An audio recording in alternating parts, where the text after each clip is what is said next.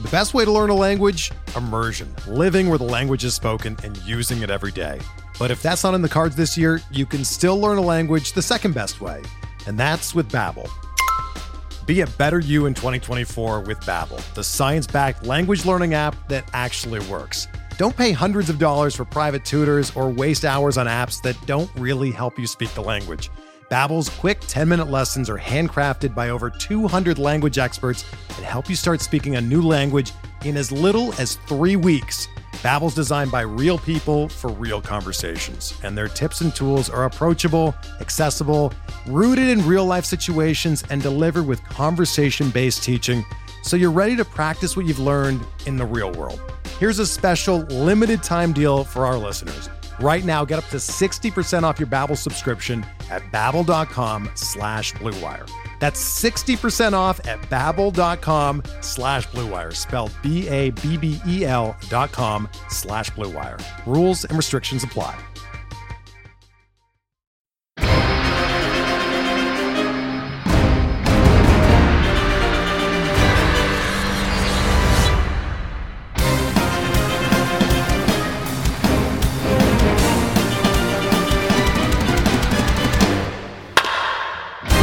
What is up? Welcome to episode number 370 of On the Corner, the official PitcherList.com podcast. I'm your host, Alex Fast, joined as always by the button-down boy, Nick Pollock. Nick, how you doing? Keeping it fast and loose over there.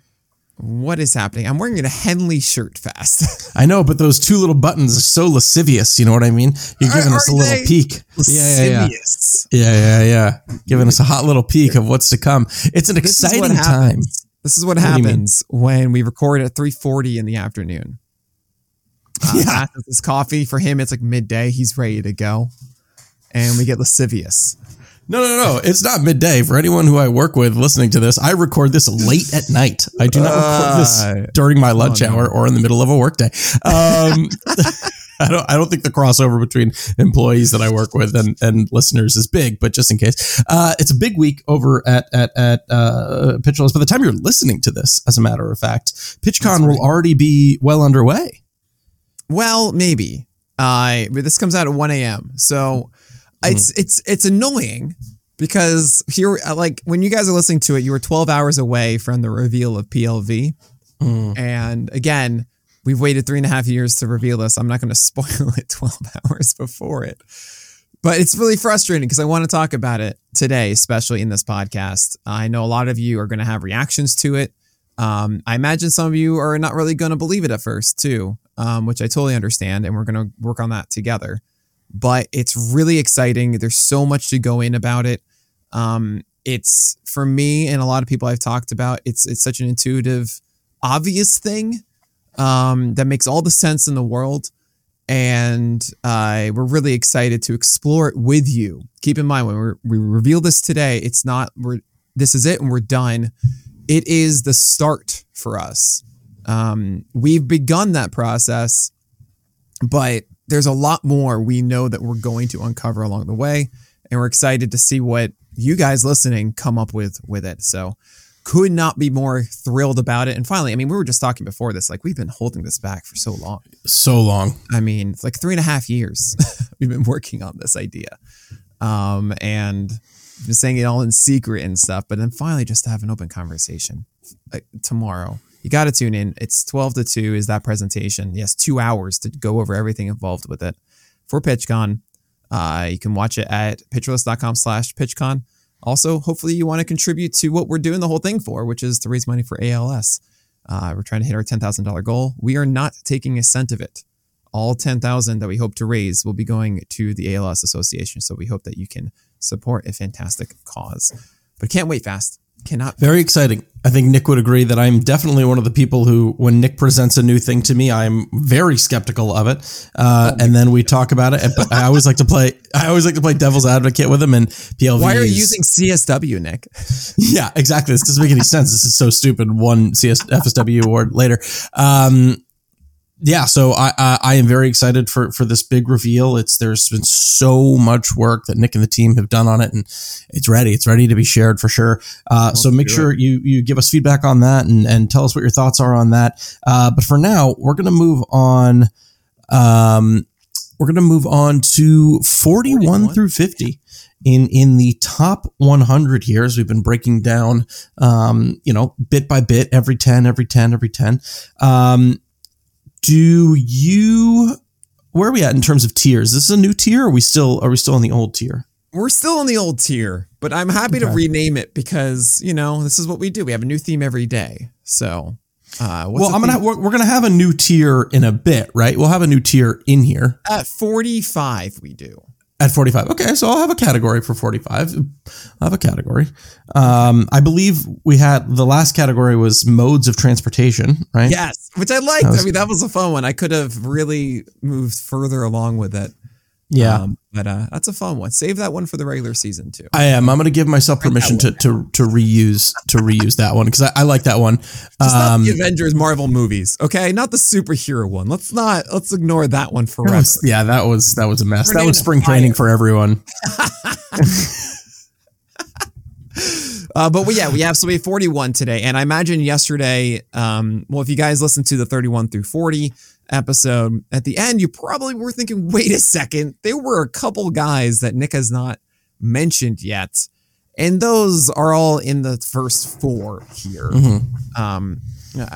I don't know which one you thought it would be by now. But 41 fast, someone we actually just talked about recently. Yeah, 41 is really interesting. So this is Nick Lodolo. There's a lot to go back and forth on here, and my thoughts have definitely evolved on him in the past couple of days. One of the things that really stuck out to me that Nick and I were talking about kind of offline, there's obviously plenty of good stuff there. I mean, that curveball is a really good pitch overall. Obviously, a lot of positives with the sinker as well. The things that stuck out to me were, of the 441 batters he faced this past year, only 12% were lefties. And contextually, that was the lowest in baseball. No starting pitcher with a minimum of, I think, 100 innings faced fewer lefties than Nick Lodolo faced. And there's a reason for that. He destroys lefties. Yeah, his WOBA he's very good. His WOBA against left-handed hitters was 183, but his WOBA against right-handed hitters was 344. And to me, that could be managers just stacking righties against him because they know that he can get lefties out so effectively. I also noticed he got hammered the second time through the order. He went from a 2.41 ERA with a 2.86 WOBA first time through the order to a 4.71 ERA with a 3.96 WOBA the second time through the order. Originally I was like, I don't know. I really think he needs to figure something out if he's not going to regress. And then I tweeted something about this, and Kyle Bodie, head of Driveline and worked for the Reds. Baltimore name. Bodie. Kyle Bodie. He best accent in the world. He responded, and listen, if a guy who worked one-on-one with with Nick Lodolo is going to respond to your tweet, then you're probably going to pay attention to what he says. And he essentially said that he does see him continuing to take positive steps forward because the velocity is so good. He also brought up a really good point where he said, mostly I would bet on Lodolo's walk rate to go down over time. There's no way his walk rates as a rookie are representative of what his career averages will be. His command is far too good for that. And that's something I never really thought about too, that I can do better taking into context about rookie walk rates. You bring it up all the time. Rookie debuts, you don't know what you're going to get in terms of nerves, and you don't know how they're going to deal with adversity. So that's a really good point to think, all right, you might be able to shake out some of those cobwebs. I imagine 40 might be a little bit in line, maybe a little bit lower than where most people have Nick Lodolo. What went into his ranking for you? There's a lot that goes into this one. Kyle Bodie is saying about the walk rate. Well done. I agree with a lot, especially when you have a sinker that does get a lot of strikes and then a breaking ball that has over a 60% strike rate. It generally does mean that you should be better than a 9% walk rate. I also do think that what we saw out of the changeup is going to get better over time. I remember being impressed with that changeup for a fair amount of starts. Overall, not an effective secondary pitch for Nick Lodolo, but it will help as they do put right-handers against him over time. That will get better. I think there is good movement on it, good action just for the most part. He did have too many that were over the plate. Those did get hit a bit. That's why you see the 368 WOBA on it. Very fair. But I think that does get limited more over time. He also does jam right-handers inside with four-seamers from time to time. And that actually, I am a bit impressed with his consistency of locating those. It was just about 9% usage against right-handers. I wonder if that can change over time. I wonder if that's also a thing about sinkers and four-seamers being oddly classified. I think we went back and forth a little bit on that. Talking about the classifications of Lodolo's fastballs. But regardless, I think that his sinker is still good enough. I mean, he had a 32% CSW against right-handers with that sinker. Sure, decent amount of those were called strikes, but 11% swing strike rate on it. I think this does get better for Nick Lodolo over time. And I was debating a lot with, should I be putting Lodolo farther down in the 40s? Should I be putting him up into the 30s? And at the end of the day, I see someone who had a 30% strikeout rate over 103 innings as a rookie. And something that I've personally tried to do more of this year than I have in the past is to give more benefit of the doubt to rookies to development in the future. It's something that we've seen over the past 3-4 seasons of generally, these guys that perform well to some extent in their first season. That isn't just some exceptional season that we think have a good skill set. They do improve. Shane McClanahan, Alek Manoah come to mind right away. So Logan Gilbert held on to the gains that he did as a rookie as well, right? Sure. In many facets. So, I mean, there are others. That's just off the top of my head. And I do think, Nick Lodolo with more time has a better sinker that performs well, better changeup. The curveball overall is still really good, even against right-handers. 33% CSW, 61% strike rate, 14% hard contact against right-handers. You have a nullifier. It's already there. I think better Andrew Heaney, essentially, is what I see here. We have really good breaking ball, a sinker that can miss bats. And then you have a changeup that I think actually can take form over time. So I know Great American Small Park is a thing. Doesn't help him. The wins are going to be a little bit lower too. And that's why I have him outside the top 40. But I look at the rest of this top 40. It's going to get kind of weird by the end. And there's more of a believable path for Nick Lodolo to be a serviceable member of your fantasy roster, or really just be a stud for your fantasy roster. And let's say he just goes 150 innings, 160, 30% K rate. Let's say even falls down to 25%. You're still pushing a lot of strikeouts in that time. I like this overall for Nick Lodolo. I think his whip goes up, or his whip comes down, and it's a decent ERA as well. 2 quick points too, based off what you just said.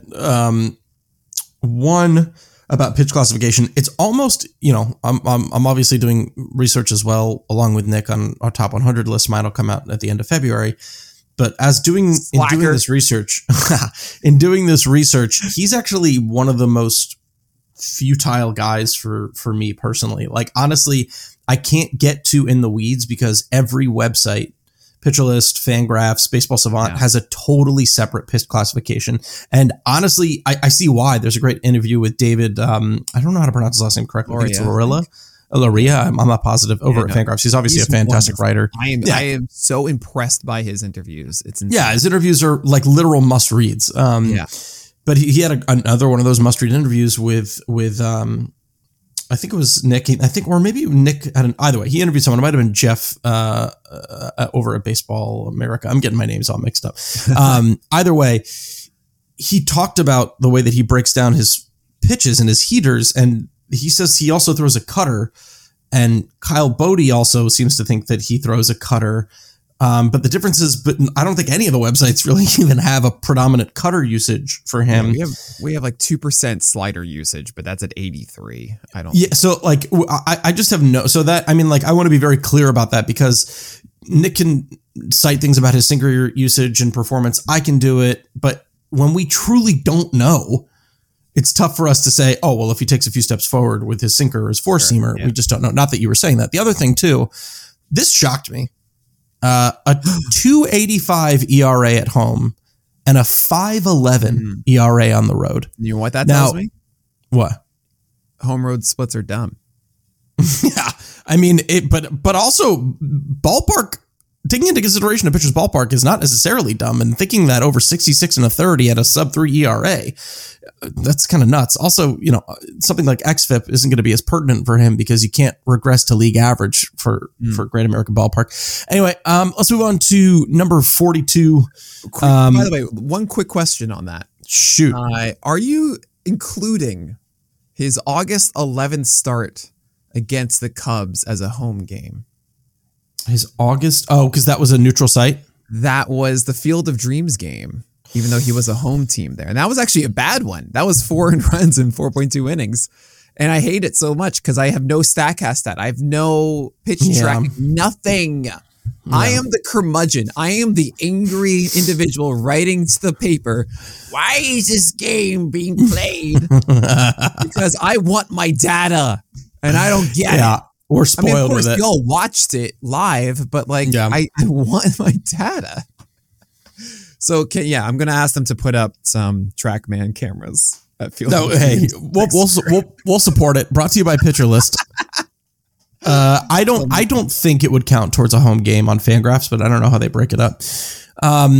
Looking ahead to number 42, we'll get the obvious out of the way first. This is a garbage person, but we're going to talk about what his stats are and where he ranks, and that's Jeffrey Springs. So he's coming in at 42, showed up on a lot of top 10 lists, only threw 135 innings this year, which isn't too surprising. I mean, he was solely working in relief in his tenure with the Rays before this, but a 2.46 ERA with a near 14% swing strike rate, which would theoretically make you think that the K rate could probably jump up a tick as well. This is a guy who the ceiling is high for if he can hit 160, 170 innings and maintain what he's got, because we're talking about a 1.07 whip. But here he is at number 42. What are you thinking about Jeffrey Springs? Jeffrey Springs, I'm glad what you said at the beginning. His pitch separation is really good. 4-seamers up, changeups down in arm side, and sliders down in glove side. And that changeup is elite. It is truly a phenomenal offering. I kind of see him maintaining a lot of this. Against lefties, the slider was good down and away, high strike rate on it.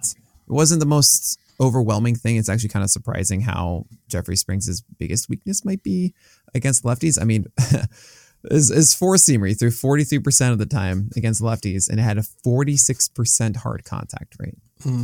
It's very bad. But I do think that the slider should take a step forward. Its command wasn't very good last year over the zone. I think that should be better next year, but he demolishes right-handers with that changeup. It's ridiculous. It's a near 70% strike rate, 18% hard contact rate. X average was 184. Wow. 23% swing strike rate. And you look at it too, it passes the eye test. This isn't like one of yours, it's a 4-seamer, but it's slower. This is your proper like dip and dive, like a wrench. And that was a reference that I don't think anyone is going to put together on the fly, but it's fine. Dodgeball, baby. It's beautiful. It's a beautiful pitch. And I do wonder actually if Jeffrey Springs does elect to go lefty on lefty crimes, how much you can get away with it. He did it very sparingly. We're talking 5% usage. He threw 27 changeups against lefties last year, but he did get I'm doing quick maths here. 27 has a 25% swing strike rate on it. It's a fourth of them. So still very good. It's about 7 whiffs on it. Yeah, there you go. I got it. I think that can be changed for the better for Jeffrey Springs. I do have that worry about lefties facing the fastball, but righties, he had a 13% swing strike rate, 31% hard contact on it because of that changeup as a nullifier. And considering that you're generally going to still see right-handers a lot more than lefties, especially as a left-handed pitcher, I think Jeffrey Springs is set for another good season. 2.46 ERA, 107 whip, likely are not going to be repeated. The volume should be fine. And winning ball club with the Rays, good amount of strikeouts, low walk rate. We're getting to the point of, hey, are these guys going to help my teams or not? Yeah. And Jeffrey Springs, you're going to help my team and also have better than a 20% strikeout rate or a 21 or so. So he's at 42 for me. Yeah, the fastball is super unique. I think it gets a lot of ride overall for a lefty. There's a little bit of a concern there for me just about the overall performance of it. I mean, I think you got a little bit lucky with it, and theoretically we could see the WOBA fall down a little bit. But like you said, that off speed pitch is just so good for him. It really is. X average was 338 on the four seamer against lefties, and he had a 279 average. He threw a ton of in the middle of the plate, and I think that can change. There are times when I see a guy's doing what he wants to do and it doesn't work, and other times when I see, oh, you're just throwing these in the middle of the plate. Like, just do the same thing that you do against right-handers, where they're not in the middle of the plate, and he'll be just fine. So I think that adjustment can come. Also, I think the slider can perform better as well against left-handers. He didn't face too many of them, but that can change.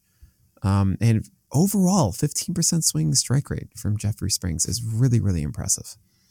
Yeah, guys just seem like they really get under it a lot. There's a great section in the Pitcher List player pages. If you click on their pitch and then go to batted ball, you can take a look at what kind of contact guys are making, weak, top, under, and then flare and burner, which is, really the kind of contact that you want a lot of, right? Because it's pretty weak contact, right? No. Well, flares are going to land for hits. Burners are going to be super hard hit grounders. You want weak, top, and under. Oh, top. Yeah, I'm getting those two confused. So the flare and burner then is 28%, which is about 6% above league average. Mm-hmm. So that's probably not good either. So it really is. There are a good amount of signs that four seam could drop in performance a bit, which is something to take note of. Yeah, I mean, I really just think it's command against lefties with the four seamer, and really could just be intent with them. I mean, he's thrown so many down the middle to them. Like, please just elevate it like you do against righties, and I think that should be a lot better. Let's move on to number 43, but before we do, we're going to take a quick break. Fast, that was the smoothest transition to Mad Break. We're like, nope, Mad Break, done, move on. I didn't have a moment to be upset at you. Just call me Trey Turner, baby. Nice and smooth. Never. Let's look at Logan Gilbert. I think I owe Logan Gilbert an apology because I don't know. He was one of those guys where I was really excited coming into the season because, we had talked about pitchers like him in Seattle where there was so much foundation for greatness with that four seamer, right? Like looking at the metrics in 2021, it was a good pitch for him, and it seemed like he was going to be able to build on that because he didn't really have the slider and the changeup.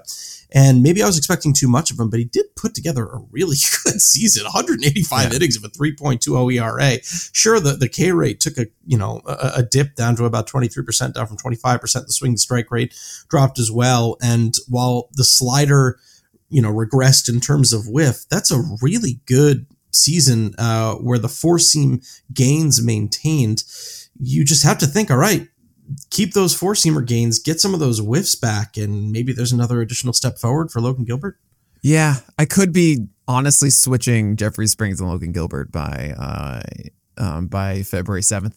It might be a case of where I was about 34 on Logan Gilbert, I think, in my October ranks, and I kept feeling this pull of bringing down Logan Gilbert. And it might have gone one step too far. I always need to do, it's always like one initial one pull back, and then I settle in the middle where I feel good. But my biggest concerns are just that there isn't enough coming from the secondary still, and the four-seamer isn't this elite pitch. 10.8% swing strike rate against righties and 15% against lefties, which is strange. Because you normally see the reverse. You normally see four-seamers do well against the same-handedness, as it's just a harder angle and all of that. And he's doing well against lefties by staying away from them and not even jamming them. That seems odd to me, especially with a 33% hard contact rate on that fastball against lefties. And against righties, it's a 35% hard contact rate with the aforementioned lower swing strike rate. Generally, when you see a high 70, 71% strike rate on a fastball, it is paired with a little bit of a higher swinging strike rate. It's because they're throwing a lot in the zone and they're doing it well at the top of the zone, right? I think of like Strider's doing that. Robbie Reyes has a better one, right? Gilbert's not necessarily getting it. So then when you look at the slider and you look at the curveball, you want to see more from them because right now sliders should be exceptional. Sliders to right-handers might be the number one successful pitch in the majors. When you think about any scenario, throwing a four-seamer against a lefty or a changeup against a righty, whatever it is, or opposite-handedness, a slider to same-handed batters is the most successful pitch. They're just unless you're Logan Webb. Different one. Yeah, unless you're unless you're Logan Gilbert, right? Because it's not the Logans. Oh my God. It's the Logans. Sorry, go ahead. Yeah, they have low gains on their sliders. Very nice. 30% hard contact on it. What's going on here? 270 average allowed. He doesn't get swings and misses, just 11% swing strike rate, sub 30% O swing on it. It's shocking. And then you look at the curveball and think, all right, well, 31% CSW. He gets more strikes with it, but it's a lot of show me in the middle called strikes, 19% called strike rate, 46% hard contact on that. He threw it 13% of the time. So I'm kind of wondering, I don't know if he gets better. Like we talked about Jeffrey Springs. Jeffrey Springs had a better season last year. I mean, for fewer innings, don't get me wrong, 185 innings last year for Logan Gilbert. We feel like he's the stalwart of being a workhorse, really. 174 strikeouts last year, right? Like, hey, he's going to go every game. He's on the Mariners, 13 wins last year, could be higher, so on and so forth, could develop. As I was mentioning before, where I'm not necessarily giving enough credit to these young guys for it. But Logan Gilbert, I was hoping to see more this year in development. We were talking spring training, new slider, new changeup, right? Yeah. No, it didn't matter. And he did even tinker at the end of the year. Looked like he was going back to more of the slower breaking balls with his slider, which is interesting. And I kind of think that's encouraging. For example, he was throwing like 87 mile per hour sliders for most of the year. Then all of a sudden the last couple were closer to 86, 85 at times on that breaker. Maybe that means he's going to have the bigger looper year one than we saw in 2021, because that was at least a 19% swing strike rate on the slider, not the 11% to right-handers, right? That could be something that takes him forward. I don't know. It's all confusing, and I don't have faith in Gilbert fixing it now. You know, it's maybe this is a fault of mine where, development isn't linear, but I see a guy have a proper season, 2021, 120 innings for Logan Gilbert. He knows what he needs to work on. He tries to work on it and he fails for a full year, right? I don't have as much faith that he's going to, with instruction, be better now. It's harder for me to expect that development, right? I'm not saying it could easily be a fault of mine, but that's how I'm looking at this. Then I look at his full season of, hey, it was a 3.20 ERA, 118 WHIP, 23% K rate. I also think, well, it's a 10% home run fly ball rate, 88% left on base rate. I think he's a bit worse than this. You see the xFIP at 375. I'm so sorry to say that. 346 FIP, xERA 387. That's our xERA, but we really like it. Not great. It's more of a Toby than I want him to be. So I have him down a little bit at the moment. I could be convinced to push him maybe closer to the top 40, maybe over Jeffrey Springs even. But yeah, he's not a target of mine at this point. I think the main argument, if they're back to back, if their arsenals are, that similar, or the tiebreaker to me is innings, right? I mean, Jeffrey Springs is more likely to not get the innings solely because the Rays. Oh yeah, Gilbert's got the innings one here of expectation. Strikeout rate, WHIP. I believe more in Jeffrey Springs. Yeah. Yeah, the slider really is interesting for him. It looks like he did tinker with it a bit as the season progressed. Got a lot more vertical movement in the last couple of months of the season, or particularly the last month of the season. But that was probably a smaller sample. It's by Stuff Plus, looking at Eno's Stuff Plus. Well, it's not just Eno, it's Eno and Max Bay. Max Bay, yeah, thank you. They really like it. And it's interesting because usually you can see a good correlation between Stuff Plus and Location Plus. It's a 112 overall, which is high in Pitching Plus. It's very good. Usually you can see a kind of correlation to some kind of loopy movement, and there isn't. It's a tighter. So it likes the Stuff Plus, but it hates the Location Plus, I assume? No, it likes both.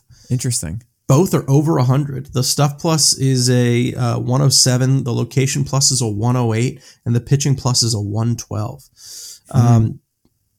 So, which means that it's theoretically kind of filthy, and he can locate it super well.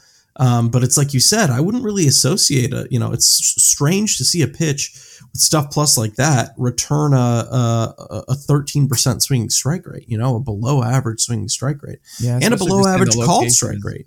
And the location plus is good, right? That's interesting to me that pitch quantifier favors Logan Gilbert's slider that well. Let's move on to number 44. The person who we need to take it easy on. I will not stand for this anti-Pablo Lopez sentiment that is pervasive on my Twitter. Like, I honestly, I really thought that, like, maybe I totally undervalue Luis Arias, but like, I really thought that was a good move for the Twins. I really was excited. And then the whole thing about the trade was that people were like, wait, that's it? That's all it cost? And the Marlins, like, the Marlins overpaid is what everyone was saying. At least that's why I saw. It's like they gave prospects and Pablo Lopez. That's what I thought. A Pablo Lopez for Luis Arias 1-for-1 was totally fine for me. But then I saw some people out here on Twitter saying Pablo Lopez is never more than a number 4 starter. He's not that good. And I was like, what is going on? Like, what are these people? I don't know who you're following. I'm not following those people. It was a little bit wild. It was a little bit wild. I'm sorry, that opinion. I'm probably following it. It's fine. Yeah, probably. But to me, like, listen, I've said this for years. I think we can go back on my Twitter and see this for proof. It's just perpetually one of the most underrated changeups in all of baseball. I mean, it's a third consecutive year of an 18 plus swing strike rate. Yeah, the hard contact jumped on it a little bit. I will say though, there were some interesting things that happened last year. I mean, we saw the prototypical Pablo Lopez, right? We saw the fact that the Mets are just not a team he can throw a baseball against. That's totally fine. Now, in theory, he might this year. Yeah, unless if they get them, because every team plays each other. If he still gets the Mets, I guess it's like a 50-50 chance, right? That would be so funny. So obviously on the surface, aside from the career high 180 innings pitched, the K rate drops, right? But the swing strike rate was a career high. Swing strike rate was 13% for him. And I was like, okay, how did this happen? Where did the Ks go? He threw about as many pitches in 2 strike counts last year as he did the year before. So it wasn't like a contact in 2 strike counts or a 2 strike count issue. It wasn't that. Mm-hmm. It looks like he stopped going to the changeup as frequently in 2 strike counts, and he wasn't able to use that as effectively. The 4-seamer jumped up and put away rate, and it seems like he really introduced the curveball in 2 strike counts, and I don't think that pitch is it for whiffs. It did not get a lot of 2 strike whiffs. He relied a little bit on it for called strikes, and I don't think that is it for him. I do think so. I think if he can up the changeup usage in 2 strike counts, he could pick up the K total.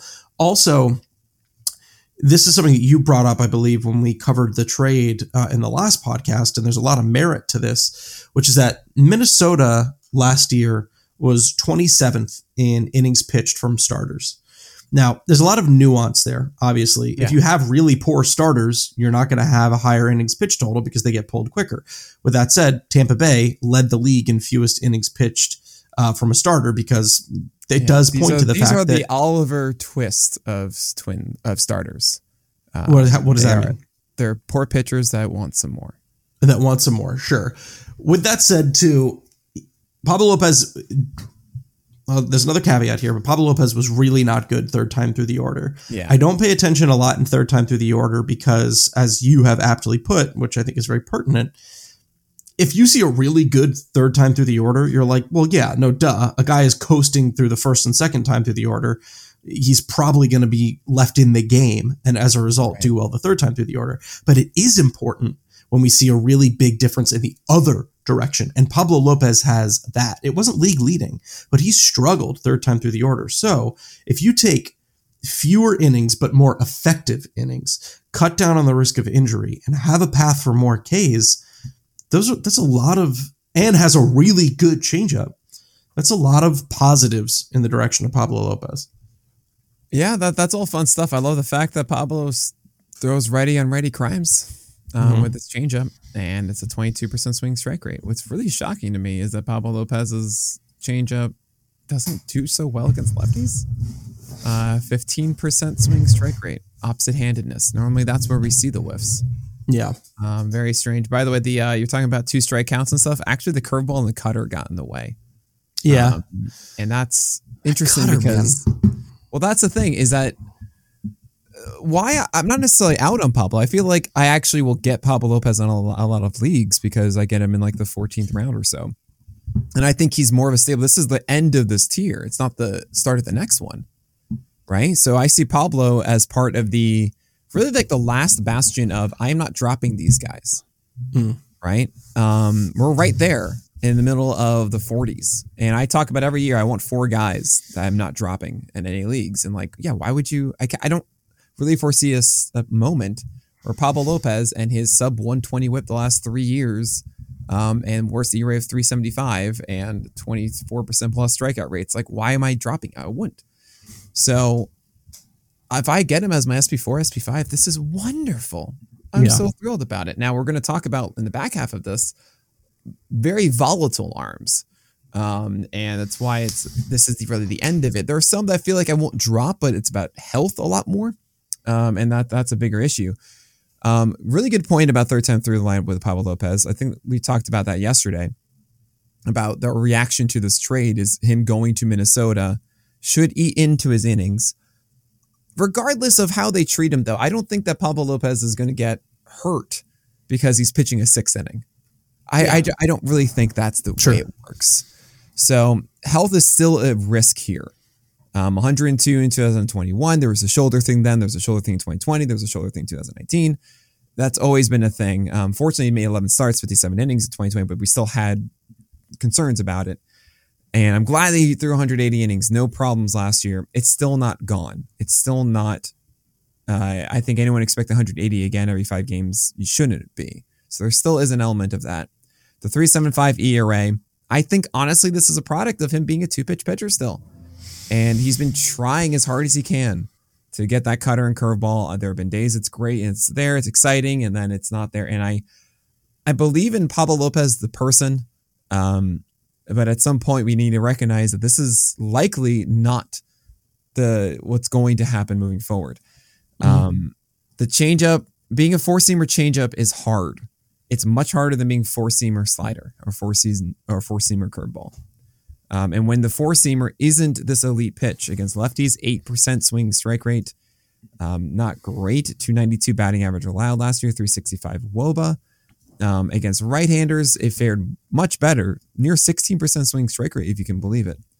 But still 224 batting average allowed. It's not absolutely elite, but I like it. 41% CSW probably is going to come down as he mostly stayed away. He tried to dot this down and away and then actually set that up with a changeup. And the changeup, again, massive against them, right? So the whole story of Pablo Lopez to me isn't speaking to a top 25 upside, top 20 pitcher, which everyone else really ahead of him has. And that's a huge thing I focus on is I'm like, hey, you should be getting a guy in your top 4 that you're not, that if you're starting the entire year, they should have that chance because that's how you win leagues. You don't win leagues drafting the 50th starting pitcher. You win leagues by the 50th pitcher you draft is the top 25 guy, right? You want to be giving yourself as many opportunities for those big swing pitchers. So I like Pablo Lopez a lot. I think he's going to be solid for you through the year. Better win chance in Minnesota. Even though it's a more balanced schedule, that's still a lot of games against AL Central. That is good for Pablo Lopez. Not against, as you mentioned, the NL Beast now. But yeah, he's fine. And until the cutter or curveball really take a step forward, I think he's still just going to be playing with fire and more like a 3.6 ERA guy with a mid-teens whip than a 3 ERA guy with a 110 whip and a 25% K rate. Okay. Well said. A lot of great information on Pablo Lopez. We're going to move to number 45, and that's Chris Sale. I don't even know. I don't even know what to say, what to do. He did fracture his finger. Oh no. Okay. I'm not just gonna say that. This is pretty straightforward. When Chris Sale pitches, he's good. Sure. When? No, but that's the thing though. We're getting to that point of the cliff. It's getting close right now. I just said that Pablo Lopez was the last one. I feel I'm not going to drop him the entire year. I'm just not. And you can make that argument about Chris Sale too, that when Chris Sale pitches, you are going to have him in your lineup. But it's the amount of it is the biggest question. And we had Tommy John, and then we had a fractured finger. I mean, yeah, sure, there was also the delays in the Tommy John. Fine, he came back 2021 and then delayed this year. I think it was a shoulder thing, the start of the year, and then he had the fractured finger. I remember that. Oh god, I was so upset. I watched that live, and I was like, because I just wanted. I don't even think I had him on a team. It was just more. I want to see Chris Sale just like give me understanding, and we don't have one. But what we have seen in 2021. Was that everything was kind of fine except for the changeup, still a little bit down in the velocity. The velocity we saw in the very small 5.2 innings was 95, which is fine. It's just how many innings? How many innings are we going to get at Chris Sale this year, Fast? I don't know. I mean, there's already a great, one of the best articles out there. Jeff Zimmerman's Mining the News back in January.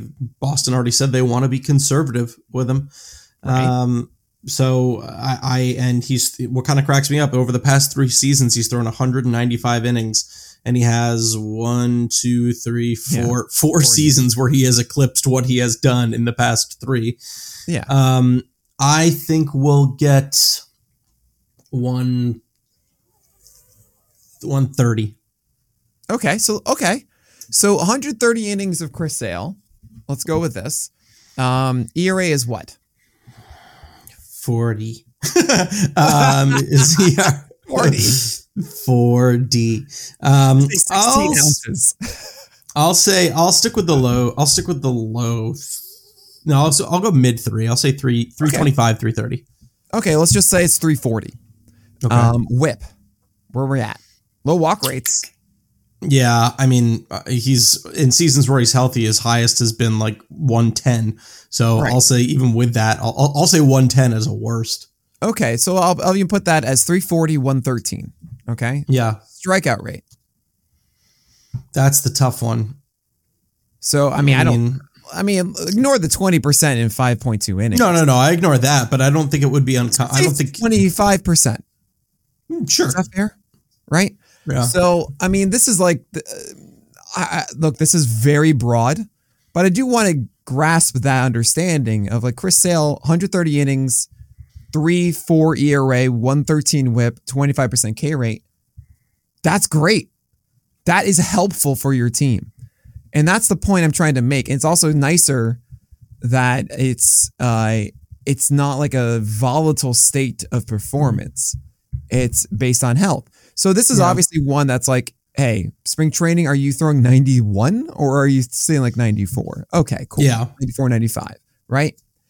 And all I'm saying is draft him at this point. You have the 4 or 5 that you have through the year. You have them. Now you have Chris Sale. And the ones we're going to talk about for the rest of this podcast are not locks to be good. Yeah. They really aren't. And if you want to take the jump and say like, no, I'm going to win my league because one of those guys is going to go 160, 170 innings of beneficial stuff. Absolutely. This is why he's the top of this tier. I'll give a name in a second. But that is the real issue, I think, or the real reason why I have to put Chris Sale where I am now, because of the landscape of everything. And to me, there isn't a definitive guy that is just, you put him in when he starts and he's positive for your team. Yeah. Where we're not saying like 50 innings. Like Lance McCullers could be in here too. I have much more question mark about Lance McCullers and his health. Jack Flaherty the same way. Of like, I recognize that those guys are generally very good when they pitch, but man, am I terrified of what we're going to see from them. Totally. So I think it's more believable of the fractured finger of Chris Sale.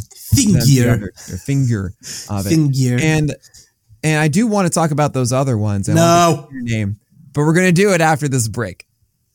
All right, Fast, tell me, what is the theme for tiers here because it's going to start with Chris Sale. Candles. What? What? Candles? Candle smells. Okay, so I'm happy you clarified because at first I'm like, I don't know, a candle. No, candle scents. Tables. That's her job. Tables. No, you know what? I got it. Okay. This tier is called 16 candles. Oh, very lovely. Go on. Because it's a coming of age. It's a definitive time in their lives where we're going to be thinking of them differently after this season. Okay, well, what perfect transition that is to number 46, Reed Detmers, who, I mean, a lot of kind of back and forth with him last year, and then came up and threw a no-hitter, which was something that I want to do air quotes. Can I do air quotes over around a no-hitter?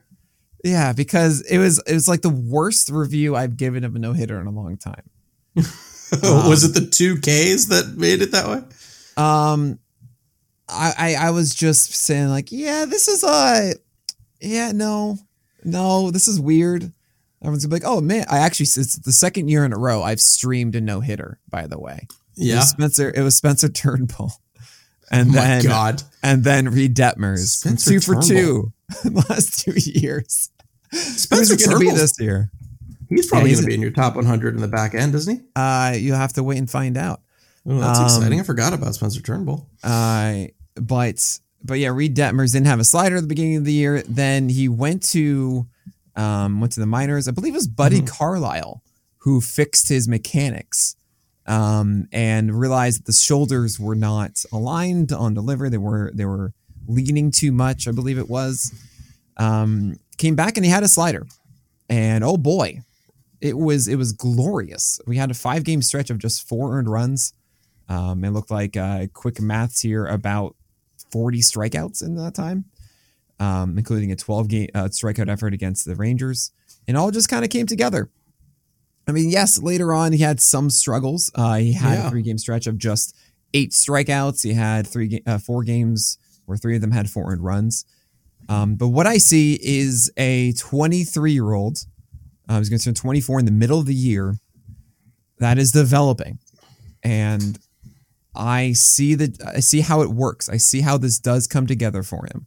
The slider getting whiffs is massive. The curveball is a very good pitch. The 4-seamer is a good pitch. And this is definitely one of those cases where I see the 121 whip, 377 ERA, 23% K rate. We know this stuff is better than the line is. It's just about forming consistency. And Reed Detmers has that potential to really jump up. And I looked at the other starters after this, especially younger ones. I struggled to find another real legitimate pitcher who showcased, I have the ability. I have it here. It's not like, hey, Aaron Ashby, your sinker is just so bad against right-handers. We have to fix that one, right? And he doesn't have the opportunity. I talk about it actually at First Pitch Arizona. I talked about this, where how do you find breakout stars? And it's always, there's some negative about the previous season that needs to be changed, right?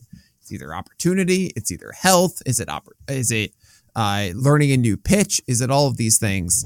Is it rhythm? And with Detmers, for being a young guy, for it to just really be, just fine tune what he already has, is the easiest path to success in my view. So I'm being a little aggressive here on Reed Detmers. I went back and forth on it, and I thought, you know what? I think he has it. I think it's there, and I'm excited to see a full season of it. I'm going to be a little more aggressive on taking the chance on this one than the other guys later on. So Reed Detmers, you're going to find your way on a good amount of my teams. He did have it, but he lost it. That's where I'm kind of like, I don't know. He lost it at the end of the year. Right. And it's the end of the year. We don't know. I mean, it was a significant enough sample size, 25 innings with a 4.97 ERA. So I don't know. I think too, for me, what gets me a little bit worried is, and maybe it's just me overthinking, I like to think about the context of teams, and I just don't think the Angels are good with pitchers. I knew exactly what you'd say before this even podcast started. I wrote Reed Detmers at this point. I'm like, he's going to hate it because it's the Angels. It is. I mean, I just don't think they're good at develop. I mean, God, remember when we were so excited about Griffin Canning? And I think Reed Detmers is kind of that, where it's just like there's an upside pitch that's there, and there's articles that we can read about tweaks. And listen, there's plenty of evidence. I fully agree. He came back and looked really, really good with that slider. And I remember being super annoyed that I missed on him in a lot of drafts, and then it just fell by the wayside again. I personally am probably going to be a little bit lower on him. I don't know if he's going to be able to form that consistency. And I think what you made was a really good point, but I think there are really the next three guys, certainly 48 and 49, I think have a better track record, have better stuff. That's a fun conversation. The way I see it, and those guys, by the way, are Gonsolin and Dustin May, just because I want to talk about it really quickly right now. I see more fault in the actual approach that's harder to fix than Detmers. Now, a really good case is that, look, that's Dustin May and Gonsolin on the Dodgers. Better defense and a better organization to fix it. And maybe I am undervaluing that aspect of it, where the weight of that influence makes those faults fixable more so than Detmers and his rhythm, essentially, is what my argument is. And I could be very much wrong about that. And that might be why Gonsolin and Dustin May should be higher than Reed Detmers. What I see from Reed Detmers, in short, is a four-seamer that he can elevate, is a slider that we've seen stretches, like legitimate stretches, that he adjusted and then had the slider. I don't know why it wasn't there at the end. But I see that being, okay, more development, that becomes more of a consistent thing. And the curveball is fantastic. The curveball is a legitimate curveball. If you notice, I haven't really talked about numbers in this with Detmers because I don't feel strong about the full scope of the season. It's an up and down. So whatever overall number I give, it's not really representative of it. But the one thing that did stick the entire year was 16% hard contact on the curveball. And that's really nice. 35% CSW on it. X average of 187. That isn't going anywhere. So it's really just add that slider and have that, and it's there, regardless of it being the Angels, in my view. But yeah, maybe I am too low on Gonsolin and May. We'll get to those guys in a moment. Before we do, though, there's one person in between them, a former Dodger who now has a new team down in Texas, and that is Andrew Heaney. Obviously, the introduction of what was a new slider, but not a sweeper, as he was quick to point out, was very nice for him. 17% swinging strike rate last year with a 36% K rate and a near 3 ERA. Now, obviously, as is frequently the case with Andrew Heaney, that came with under 100 innings in his, what is this, almost deck 1, 2, 3, 4, 5, 6. It's unbelievable. How many years has he been pitching? If you're on the Pitch List player pages, you realize there's an 18.4% swing strike rate because we include foul tips, as you should. You're right. Sorry. Listen, I have all these tabs pulled up. I just happen to be looking at Fangraphs. This is what I stop. All I've been doing is talking about how great the player the pages That's why our swing strike rates are different. By the way, we include foul tips, as you should. Foul tips into the glove is a whiff. It's counted as a whiff. Swing and miss on it, it's a whiff. So Andrew Heaney, I struggle with this one too. I have no idea where to place Andrew Heaney. 72 innings last year. His most healthy season, the most innings he's had was 129 in 2021. No, he had 180 in 2018. Oh, I apologize. Yeah, that's so far away. But fair enough. Yeah, Chris Sale, Nick. All right, fair enough. Okay. The 3.10 ERA and 109 WHIP, there are two aspects of it. One is that was ridiculously better than everything else that we saw. It was a smaller sample, but also it was the Dodgers, which did help out with the hit per nine, pulling it down to 7.5, sub 300 BABIP, to 293 for what it's worth. The home run and fly ball rates are still kind of there, but a higher left on base rate, I think, was the biggest change, 79%, which can be thankful to the Dodgers for having. Are Crow Seager and Semien enough there, or is just the overall Rangers defense for Heaney? I don't know, but I think we should all expect the WHIP to go back up a bit from that 109. Same with the ERA, 375 FIP, by the way. When it comes to the stuff, I remember the first 2 games where he was just so good and everyone was like, I'm the smartest person ever because I drafted Andrew Heaney at 275 in my drafts and I was very much against it. And I regret being against it because I just didn't believe that Heaney not only would learn a new pitch, but have amazing command of it. And he did. That was the biggest struggle for Heaney for so long was the command. And he all of a sudden had it with his slider. One element I do want to mention is the 4-seamer has always been this really good swing striker pitch, but it got even better. 14% overall last year with it, but it still allows damage. 360 WOBA last year on that 4-seamer for Andrew Heaney. And the question remains, is that slider legitimate to be a 26% swing strike rate again and a 177 average allowed? I'm going to likely say no.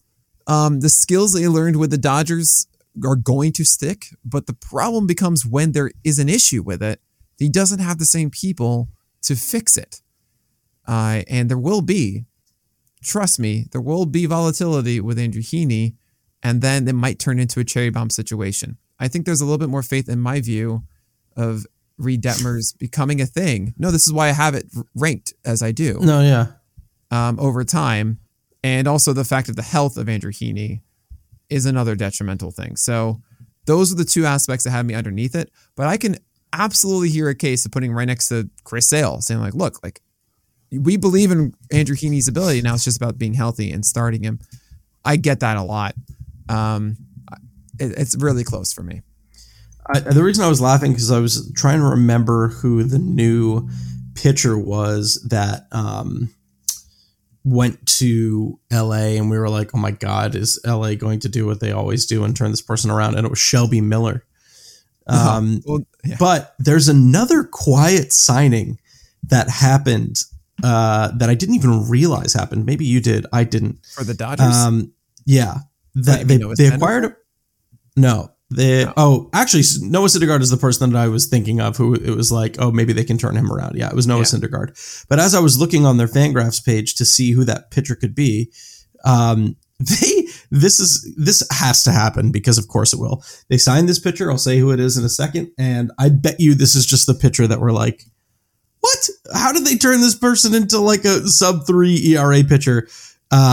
You're never going to guess it. There's just too many names. Cool. No. I can give you hints if you want to guess, but it's going to be tough. A former Marlins prospect pitcher who then went to the Mets in a trade. Oh gosh, I know this. Oh, no way. Like Jordan Yamamoto? They signed Jordan Yamamoto. No. Which like, I wonder if they were listen, if the Dodgers sign a pitcher, it's because they think that they can do something with him. There is no world in which I am drafting any Jordan Yamamoto. Everyone's like, who is this? All right. Jordan Yamamoto was a kitchen sink guy. He came up, I think, like 2019, if I remember correctly. It was a time with Eliezer Hernandez, and there was like debate of like, who's better in this and that. Kitchen sink again, low 90s. This is from what I remember back then, and the Mets didn't make him any better. Maybe worse. Decent breakers. There were times when the slider did things, but it's just about like trying to get strikes with all 5 of them as best as he could. Maybe there is something in one of those breakers that the Marlins go like, hey, throw that cutter more or whatever it is. But I mean, the Marlins knew like, yeah, this isn't, we have so many options here and Jordan Yamamoto isn't it. I know, but Tommy John too. So, I think so. If the Dodgers are signing him, it's just going to be a funny thing to keep track of. Well, to me, it would be so Dodgers to be like, yep, they turned Jordan Yamamoto into... It's like, that's insane to me. Anyway, we got a few other names we got to get to here, and I want to give time for them. We're going to stick with the team, and we're going to go number 48 at Tony Gonsolin. So you said that there are things that you want him to fix, but what does, I'm saying this a little tongue in cheek, what does the NL ERA leader need to fix? Okay, all right. First of all, staying healthy, that's a good thing. Sure, that's true, but there are guys above him who are going to have fewer innings for sure. Yeah. I question if his splitter can continue being the pitch that it is a lot. 113 batting average allowed last year, 152 BABIP. 171 X average. So already right there, you see a massive gap, even though you're saying 171, like whatever, totally get that. Splitters are the more inconsistent pitches in baseball. We know this. I don't need to go into that more. He raised its strike rate to 70% last year. You don't see that unless it's Kevin Gausman's splitter. Also, it was a 58% strike rate in 2021. I do not believe that's sustainable for a splitter. I'm going to say it right now. Tony Gonsolin's splitter is not going to have as high of a strike rate this year. And the four-seamer is not good. It is not a good four-seamer. 30% hard contact, 261 batting average allowed, 283 X average. Low swing strike rate numbers on it. And if you think of Zach Gallen's, it's not a good swing strike rate. It's fastball, right? Something like 8%, like Gonsolin's. However, Gallen has like 25% called strike rate on it. Sub 20% for Gonsolin on his four-seamer. So he's super hyper-reliant, to be redundant there, on that splitter getting strikes, especially with the slider being a sub 60% strike pitch. So, I mean, yes, he saves that more as a whiff pitch later in counts. I understand that. But he still throws it 54% of the time early. And I think that's a little bit of a weakness as well. What I expect to happen for Gonsolin here is that when the splitter is not a 70% strike rate pitch, then it's going to require more from the slider, more from the fastball. And that's not going to work. Maybe you could say, Nick, he has the curveball. He throws 12% of the time. Yeah, that's 36% called strike rate. What do you know? He throws it 80% early in counts. Okay, I'm happy he has that show me pitch. Maybe that'll help him mitigate it. But I see someone had a 5.5 hit per 9 last year. What? That a 207 BABIP, a 260 expected BABIP, 84% left on base rate. I mean, I don't love to talk about the hotel so much, the Holy Trinity, Quaid, and Luck, but like we know that's going to change, and it's going to get a lot worse quickly. And as we know too, guys that do really well on the luck side don't just they get a little bit less luck and everything's fine. It generally falls down in momentum wise. He's not going to go 16-1.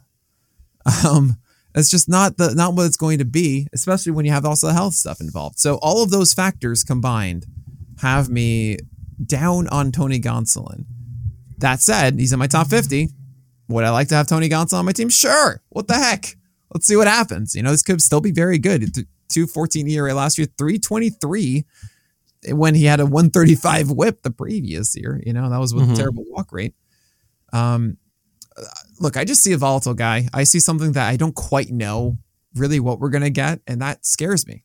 That has me steering away where I feel like it's a clearer path with others. So I'm a little bit out on Tony Gonsolin. I imagine a lot of people are in. I get it, but I just don't trust a splitter having 70% strike rate. Yeah, I mean, I'm just thinking contextually about where he is with Heaney and Detmers, right? Because he's done it consistently. He did it for 130 innings.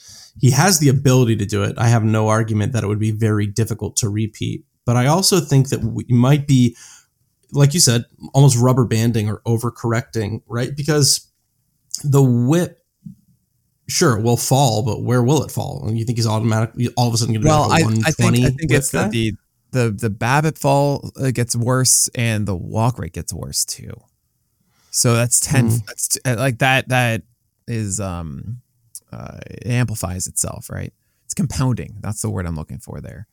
I don't know where. I find it so difficult to project a guy like Tony Gonsolin because we saw 135 whip the year before. Sure, 55 innings, 14% whip walk rate. I get it. Like that seems weird too. I don't know. But yeah, let's just say it's a 114. Why not, right? Let's just split the difference and say it's a 114 whip. Then the ERA goes back down to like a 3. I'd say like a 3.5 or something. Strike area was only 24% last year. If you're getting fewer strikes on your splitter, can you maintain that? I don't know. That's kind of what I see. And that's why he's in this tier of Chris Sale and Andrew Heaney, right? It's similar to me. So I don't know. I really don't know what we're going to see from Tony Gonsolin next year. All right. Dustin May coming in at number 49. Again, sticking with the Dodgers. How many innings do you think Dustin May is going to get this year?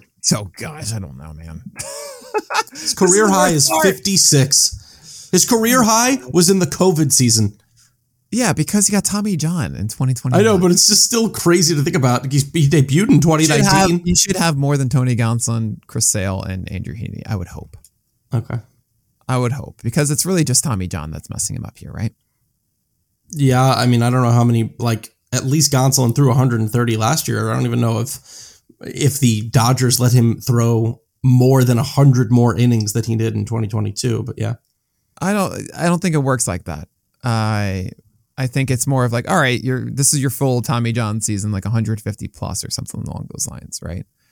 But the worry I have about Dustin May, I mean, they do say, yes, after you've Tommy John, the last thing to come back is command, right? So 11% walk rate last year, but he's a sinker baller. And what we saw in 2021 that got us excited was the cutter becoming a 25% swing strike rate in the very small sample. That was 68 pitches, right? I don't know if that's going to return. In 2020, it was 12%. In 2022, it was 13%. Again, all small samples, 217 in 2020, 101 2022. But we've seen the cutter be worse more than it has been really good. And I get, man, that velocity, oh boy, it is so fun to watch. 32% hard contact rate. It gets hit hard. Only a 6% swing strike rate. Like, he's relying on this being that ground ball pitch. Hey, Logan Webb, Framber Valdez allowed to do that. You have the good defense of the Dodgers. I understand, but it's clearly unwieldy because of that walk rate. So I need to see more out of Dustin May before I become really into this again. I want to have him on my teams, though. Top 50, all these guys in the top 50. I'd be very happy to have them on my teams. But it could very much be a situation of just, man, do I want to still hold on to Dustin May or not? And that's why the cutoff was at Pablo Lopez. Of saying, yeah, I feel a lot more stable with that. There are a couple other guys we're going to talk about in the next couple, and we're not today, just one more today. But you could argue that should be over Dustin May because you might feel more confident that they will go 150 plus innings of good baseball for you. The excitement is there for Dustin May. It's just, it's more volatile. And it depends on what kind of risk you want to take. I want to give you an opportunity to either correct or double down. You said you'd be very happy to have any of these guys. Yeah, sure. Does that stop at Lucas Giolito? Can you still use very happy to have Lucas Giolito at number 50? I would be happy to have Lucas Giolito. I would love to take the chance on him. So obviously, people who rostered Lucas Giolito last year are probably still feeling. It is a start of a tier, by the way. It is. This one, yeah. What's the candle? Oh God, I should have said there's no tier now. I should. Yeah, you really beefed tier. I haven't heard that in a long time. What is the candle? It is the Candelabra. Candelabra or no. I'm doing it. Okay, fine. Candelabra. Sorry, go on. I forgot yeah. You're right. I'm trying to think. Do I want to do the one from Beauty and the Beast, or do I want to just like lean into the bra part? I'm going to say the one from the Beauty and the Beast. So it's Pierre, I believe. Yeah. And the reason it's that is because these guys, they used to be human. They used to be something else, but now they're in a different form. And all we want is for them to become real again. Well, hopefully it ends as well for Lucas Giolito as it does for him in the movie. It was up and down. It was really up and down, and it was 161 innings, which was the lowest since 2017. What do you like? There was just, I felt like every start we were like, all right, he's probably going to get it back. And then he didn't. 50, is that just kind of you on the edge of like, I really think he does, but we need to bake in the risk that he doesn't? So what is one thing that you've been mentioning a lot in these podcasts about pitches mid-season? That they're difficult to change mid-year. Right. And Lucas Giolito last year was placed on the IL with an abdominal strain on April 9th, pretty much opening day, right? And went down with it. And he's actually been quoted to be saying, yeah, that injury messed me up completely through the year.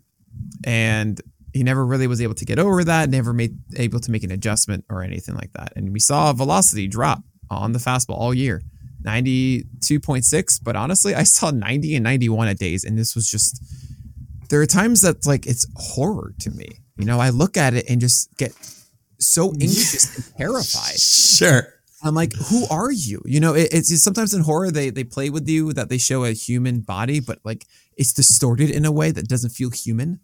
Okay. And that's the scary thing. That's how it felt looking at Lucas Giolito throw 89 miles per hour on a pitch. I'm just going, no, that's not, who are you? What have you done? Yeah. Because he was averaging 94 in 2020 and 2021 and 2019 as well.